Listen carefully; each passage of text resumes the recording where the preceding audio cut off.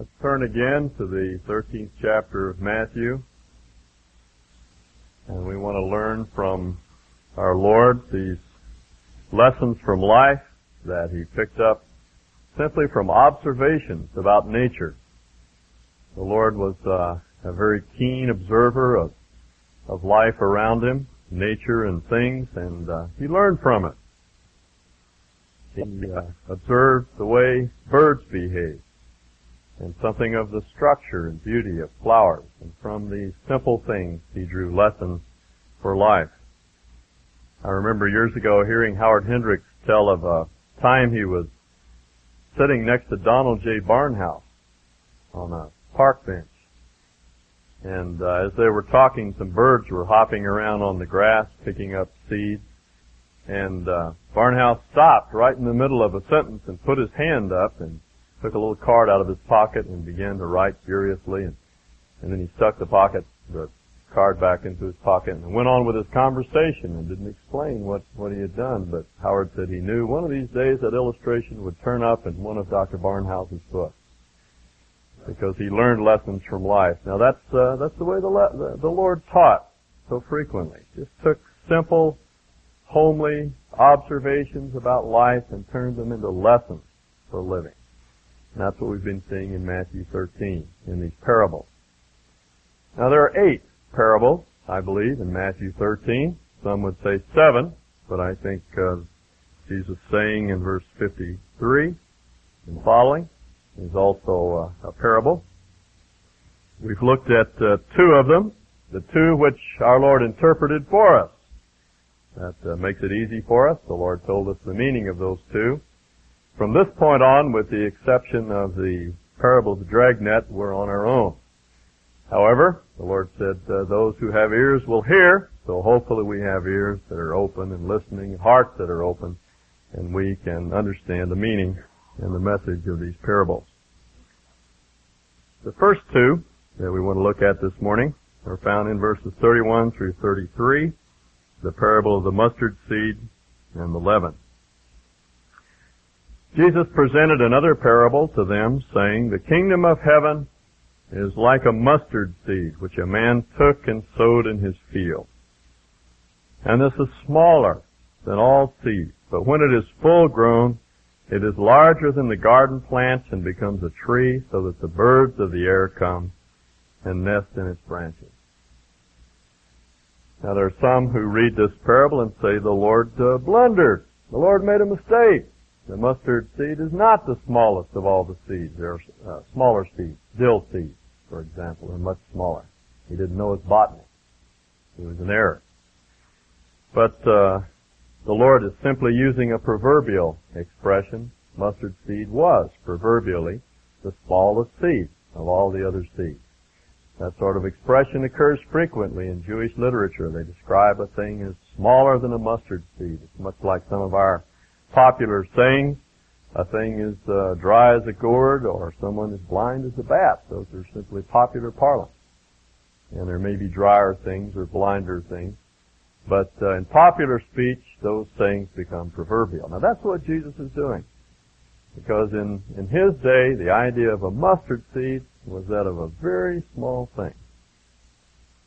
And it's a very small thing that grows into a very large bush, virtually a tree. Small seed is planted in the ground, and it becomes larger than any other garden plant, any other vegetable.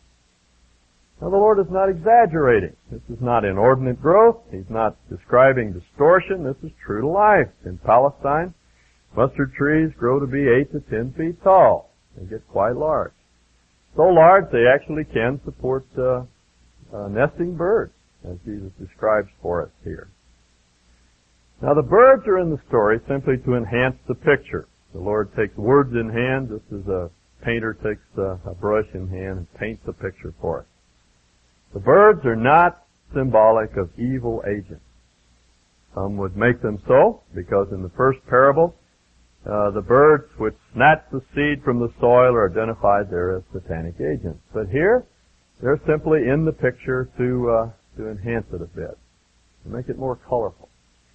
If you notice from the New American Standard Bible, Jesus is quoting from the Old Testament, a quotation from Daniel 4, where the writer describes Babylon, Nebuchadnezzar's kingdom, as a great tree that reaches up to heaven. It can be seen, Daniel says, or the interpreting angel says, from the ends of the earth, putting out great branches with luxuriant foliage. It shelters animals underneath, and the birds nest in its branches. And it's this statement that Jesus picks up and quotes here in this parable. He's simply describing for us a big tree. It starts very small, and it becomes very big. That's the point of the parable. Now, what does Jesus mean? Well, obviously, he's describing the growth of the kingdom. He tells us that the kingdom is like this. It's like a mustard seed, which is very small, and it grows to be very large. And he was thinking of the humble origin of the gospel. Now, this, you'll note, is a parable that was given to the crowd, to the multitude, not merely to the disciples. And it was an incentive to those within the kingdom who might be tempted, or those within his audience who might be tempted to turn away from the Lord, to see the significance of this humble beginning. Because Jesus did not at all come as they expected. They expected a Messiah who would bring in the kingdom with a vengeance. He would come and in one stroke he would sweep away evil and establish a universal kingdom. But the Lord didn't come like that. And that's why people were turning away from him. They were disillusioned. They were disappointed. He wasn't what they expected at all. He came in a very quiet way. He began his ministry in a kind of cultural backwater, an economically depressed country, very much like some of the third world countries today, from which you wouldn't expect any great kingdom to arise. You wouldn't expect some of the new emerging African nations to become a great empire, for example. But that's where Jesus began, in Palestine. He wasn't trained for a political career. He didn't have a deep understanding of economic or political theory. His disciples were a sort of ragtag bunch. People were turning away from his ministry in large numbers. His following was diminishing. He had already antagonized all of the national leadership, as you would expect to be supportive of any political intentions that he had. He had virtually turned off the entire nation. And now people were leaving. He wasn't what they expected. But Jesus says, don't be disturbed. Big things have small beginnings. Though the gospel may appear small and insignificant now, God has a great worldwide purpose for his kingdom, which will be affected. God's not going to be frustrated. He's not going to be thwarted. He will accomplish the work that he's begun. And history has borne that out. On the day of Pentecost, that tree began to grow, and it spread its branches out throughout the Roman Empire. And by the 4th century, after Christ's death, the gospel had virtually reached to the ends of the Roman Empire. Augustine, who lived at that time, said that we who took vengeance on Christians because of our idols have now taken vengeance on our idols because of Christ.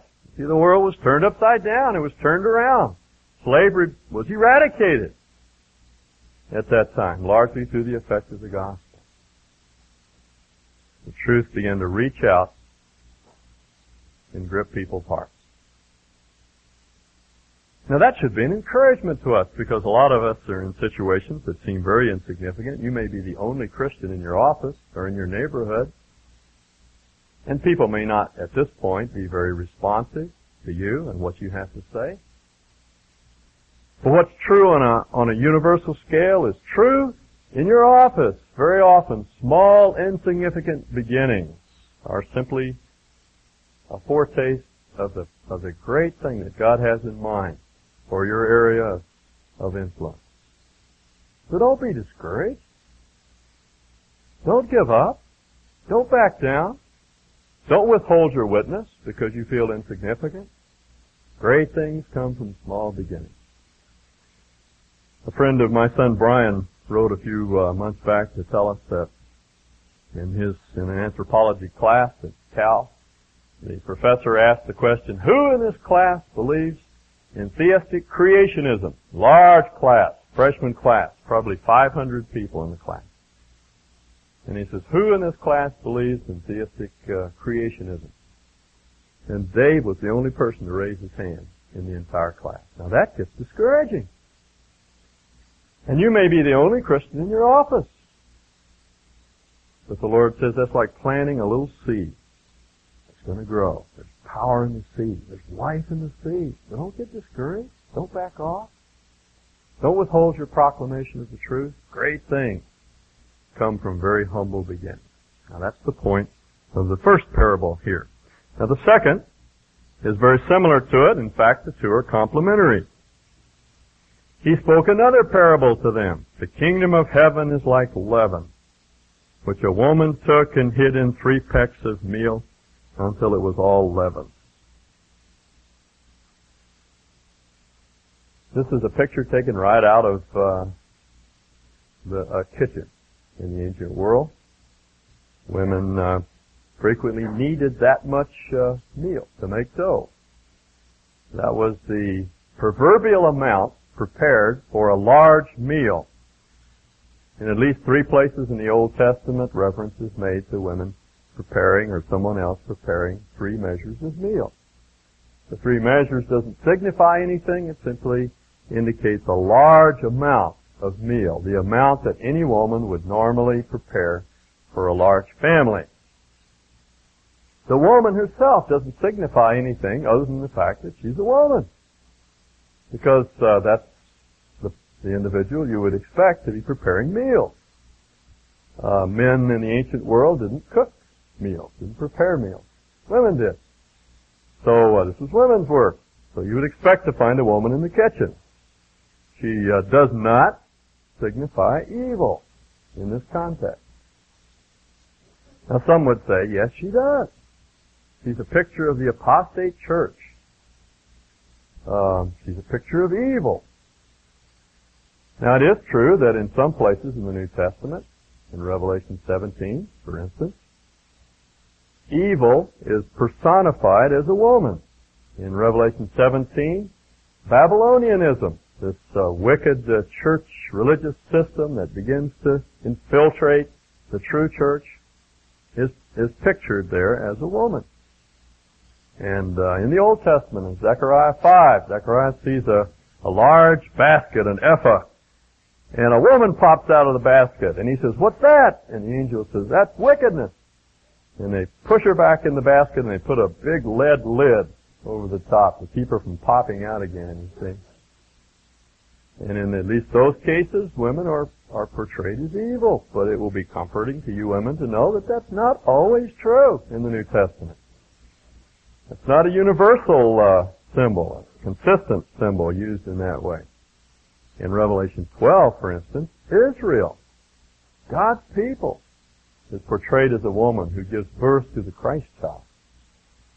And in Luke 15, one of the parables which Jesus told, it's the woman who goes out searching for the coin that's lost, and she, in that context, portrays Christ, the Lord Himself, who's out seeking the lost, you see.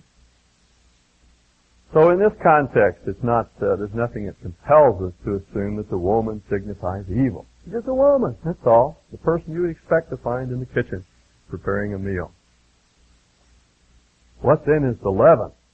Now that's the tough one. What is the leaven?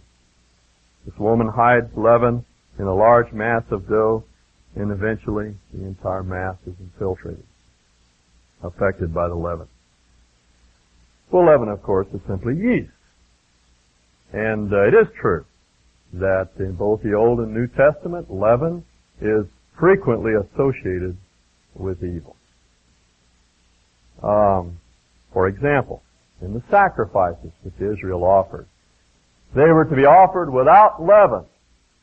as a symbol of their separation from the evil that characterized their sojourn in Egypt. They had been redeemed from all of that, so the sacrifices were unleavened as a reminder that they were to have nothing to do with the evil that they left behind.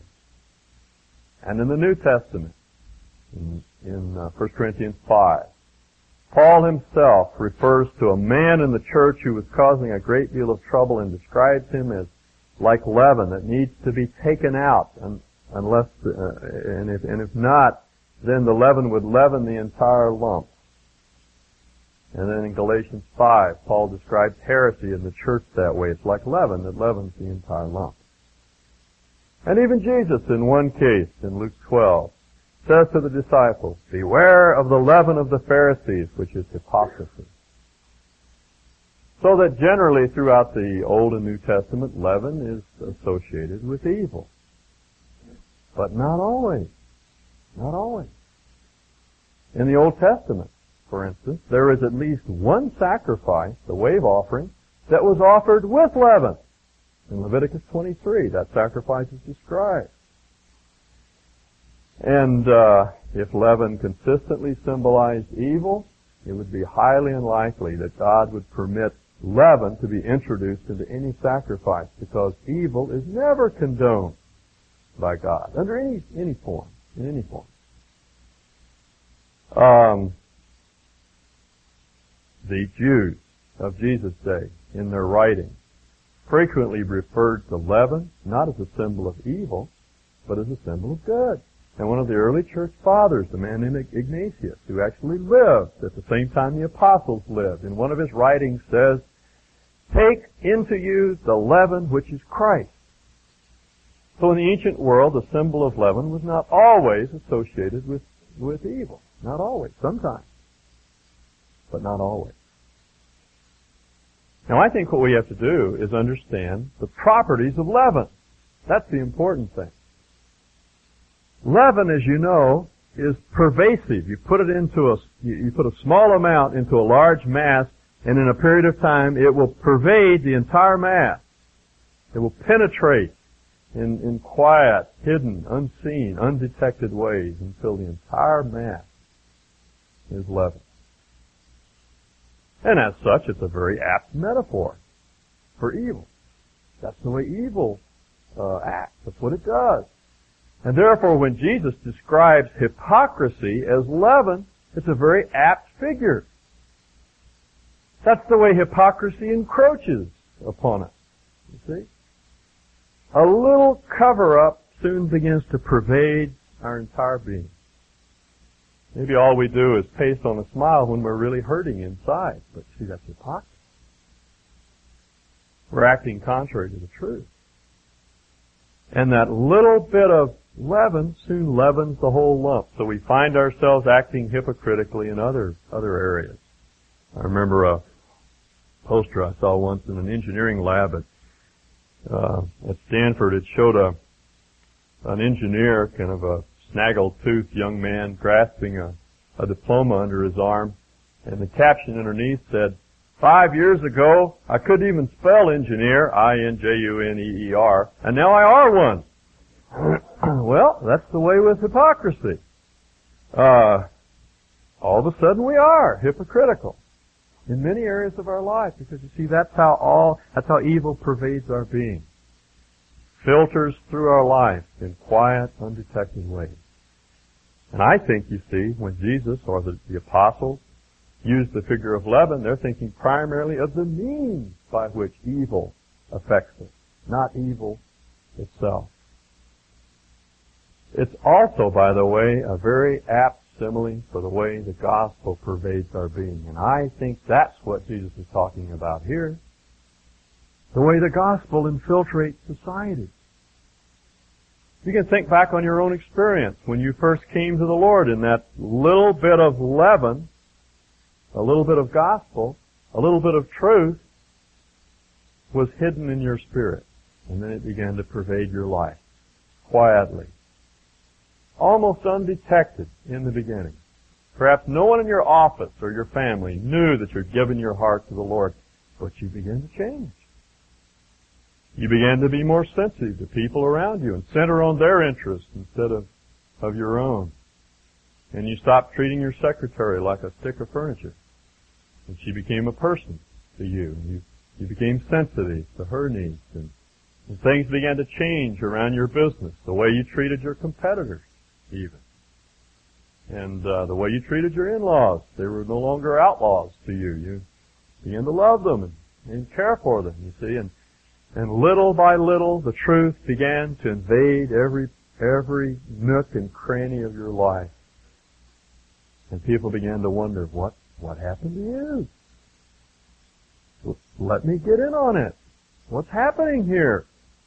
And you were able to share the truth of the gospel with them. And a little bit of gospel, a little truth was implanted in their life, and it began to change them. You see, that's how the gospel moves. As Donald McGavran explains, it's through people movement. Through one family member imparting truth to another, one student to another, one laborer to another, one child to another. It just moves naturally through lines of relationships, through families and social groups and organizations until it becomes, like leaven, the whole mass of humanity is affected by it. You see, that's what I believe Jesus is talking about here. Now, what can we learn from these two parables? Well, the first is that the coming of our Lord Jesus' kingdom is certain. It's not going to be frustrated. It won't be thwarted. It's inexorable. It's powerful. And though it may have very humble beginnings, it's going to accomplish the work that God has set out to do. You can't tie God's hand.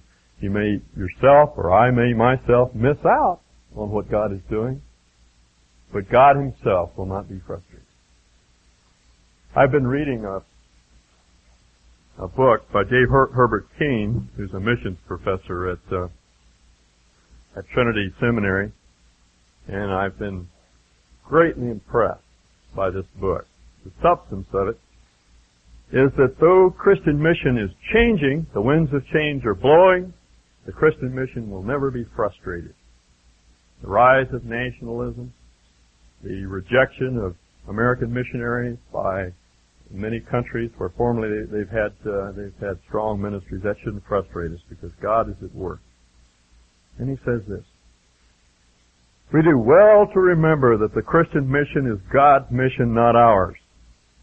The mandate given to us by our Lord in the Great Commission is to continue to the end of the world.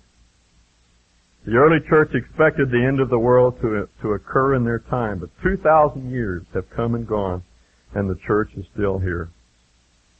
When Jesus Christ gave His apostles their marching orders, He pulled no punches. He painted no rosy pictures. He promised neither immediate victory nor immediate universal success. Rather, He spoke of opposition and persecution. He warned them that they would be hated of all men. The worldwide missionary enterprise was to be fraught with all kinds of difficulties and dangers. The messengers of the cross would be hunted and hounded from pillar to post. They would be scourged by the Jews and flogged by the Romans. Indeed, some of them would lay down their lives for the sake of the gospel. But the mandate would never be rescinded, nor the mission aborted. If the disciples were persecuted in one city, they were not to throw in the towel, they were to move on to the next. Neither the mischief of men nor the machinations of the devil were to deter them. They were taught to believe that they were engaged in a holy war with an implacable foe. Casualties would occur and reverses come, but they were to press on in full confidence that the captain of our salvation would be with them to the end of the age. Many battles would be lost, but the war would be won. About that, there was no doubt. We may lose a few battles, but we're fighting a war that's already won. And therefore, let's don't be intimidated. Let's don't shrink. Let's speak out and know that God will enlarge His kingdom. The second thing we learn from these two parables is the means by which the gospel reaches out to the world. The first parable, the parable of the mustard tree, emphasizes the extensive aspect of the kingdom, its size, its enlargement. The second parable emphasizes the intensive aspect of the gospel. It pervades everything. It catches on when we catch on. When we begin to act according to the truth, people begin to see changes in our lives. Then they respond to it, and they want to know what's going on. They want to get in on it. They want to be a part of it. And the gospel begins to flow through these lines of relationship that we've established. Our friends, our neighbors, people we play racquetball with, people we work next to, the man at the desk or the workbench next to us.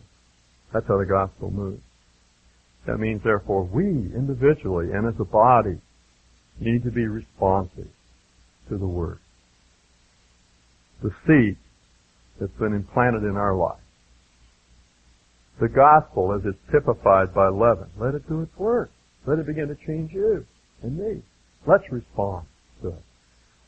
Let's put away the bitterness and the jealousy and the defensiveness and the hostility and the things that often characterize us that put people away.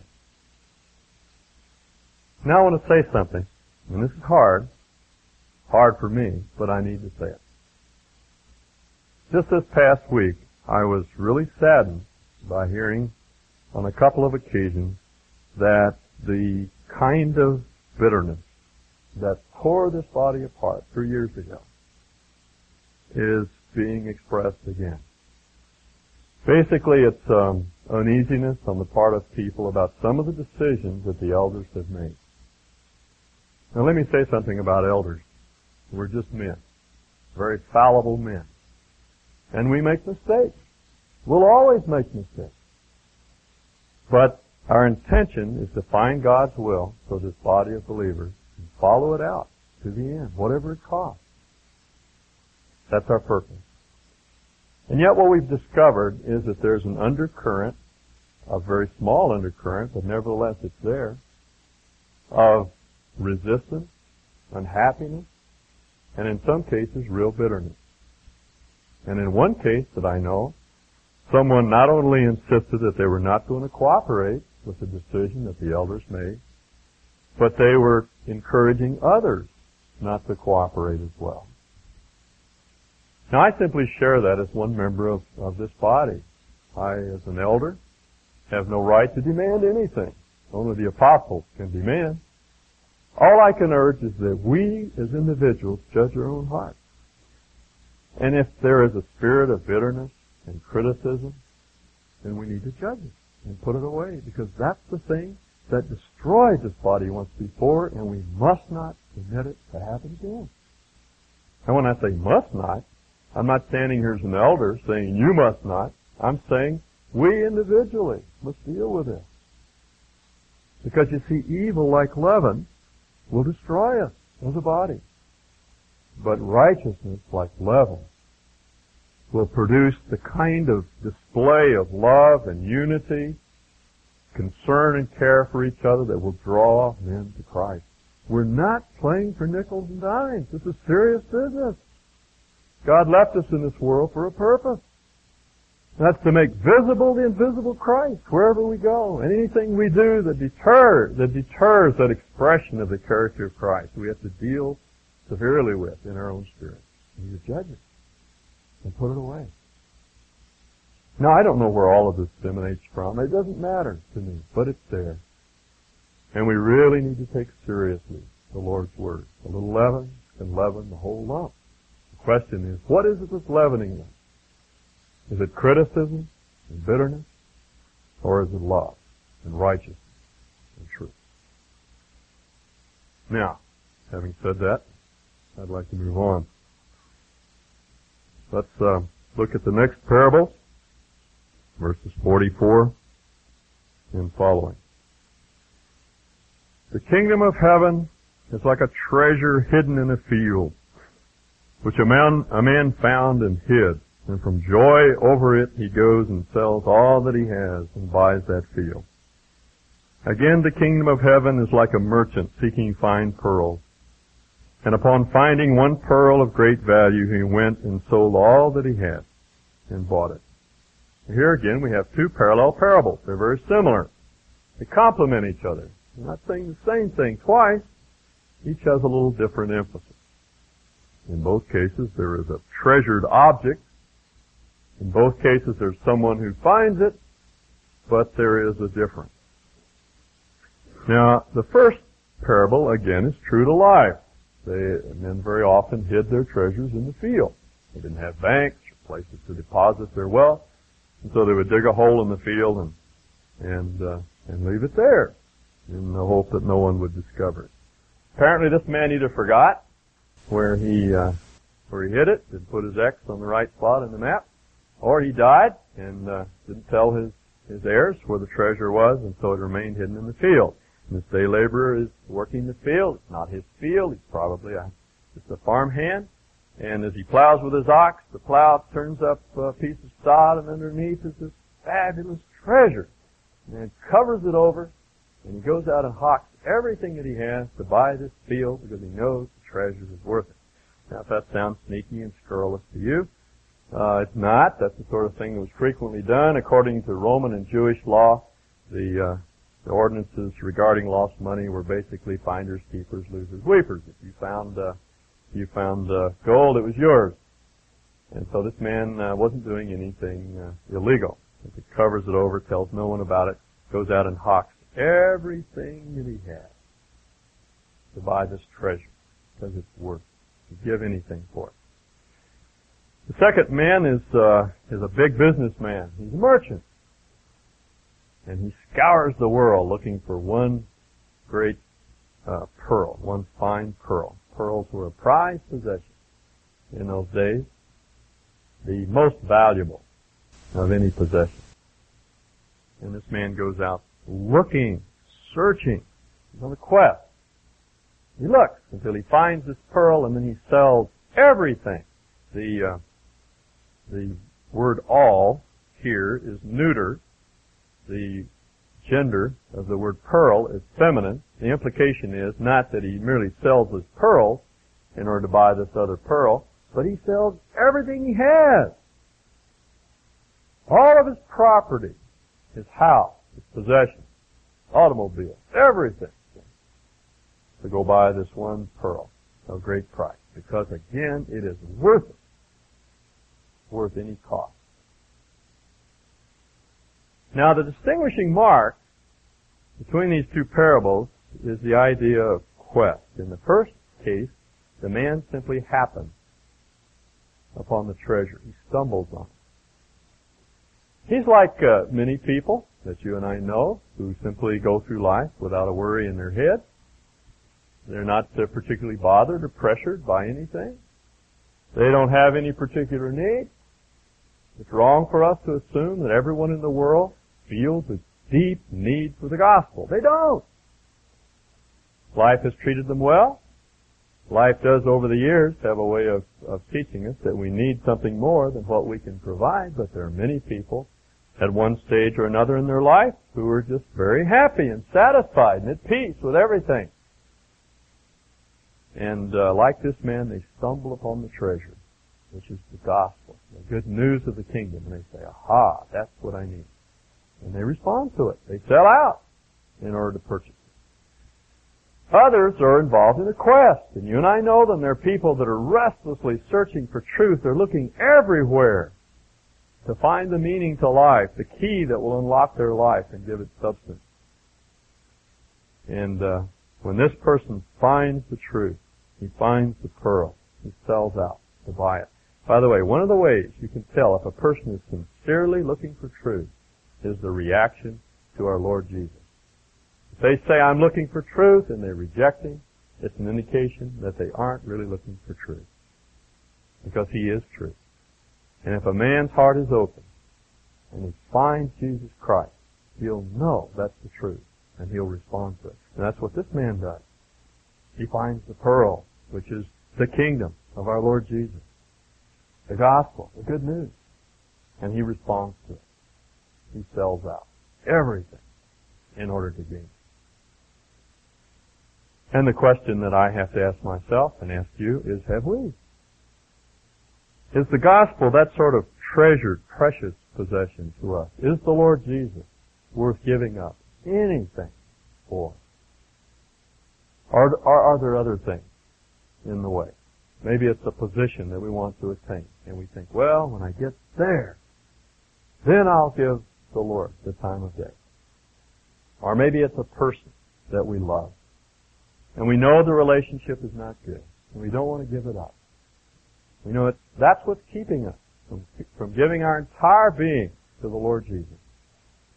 But we're unwilling to give it up. We won't sell out. Because that's what the Lord is calling us to do. Assess our lives, not only in the beginning, our immediate reaction to the Lord Jesus when we first hear the gospel, and on through our life, are we willing to sell out anything, give up anything for Him because He's worth it? I've mentioned before, I think to the men on Wednesday morning, a friend of mine who was mustered out of a doctoral program in a school on the West Coast because of his Christian bias. He's in a particular field of studies where his Christian beliefs simply made him unacceptable to this department. And so he'd gone through 4 years of graduate school, and the committee refused to accept him for his doctoral exams, and he was turned out. And when he received word, as he describes it, what he first pictured in his mind was $20,000 in 4 years taking wings. And then the next thing that flooded into his mind was the word of the chorus. I'd rather have Jesus than silver or gold. I'd rather have Jesus than riches untold. I'd rather have Jesus than anything this world affords, be it a PhD or $20,000 or anything else. I won't sell out. And you see, that's what the Lord is saying. Our Lord is the only thing worth selling out for. Nothing else is. As Jim Elliot put it, young martyr who went to the Auca Indians to proclaim the gospel to them, murdered. As he put it, he is no fool who gives what he cannot keep to gain what he cannot lose. Now finally, this morning, the parable of the dragnet. Boy, time has really gotten away from us. I didn't realize it was this late. I think I'll just quit. That's a good place to quit. Frustrating, but we'll come back to it later. Well, let's just examine our hearts this morning. What is the Lord to you? Is He a precious thing, or something to be discarded for something else that's more precious? Let's pray, shall we? Thank you, Father, that you have revealed to us in these simple stories these truths. We're grateful that you've told us the truth. And we want to respond to it with obedient hearts. We ask that we would see you as the valuable thing that you really are. Attribute to you the worth that the Father Himself attributes to you. And that we would say, You're our prize. You're the one that we need above all things. Teach us that truth, Father. In Jesus' name. Amen.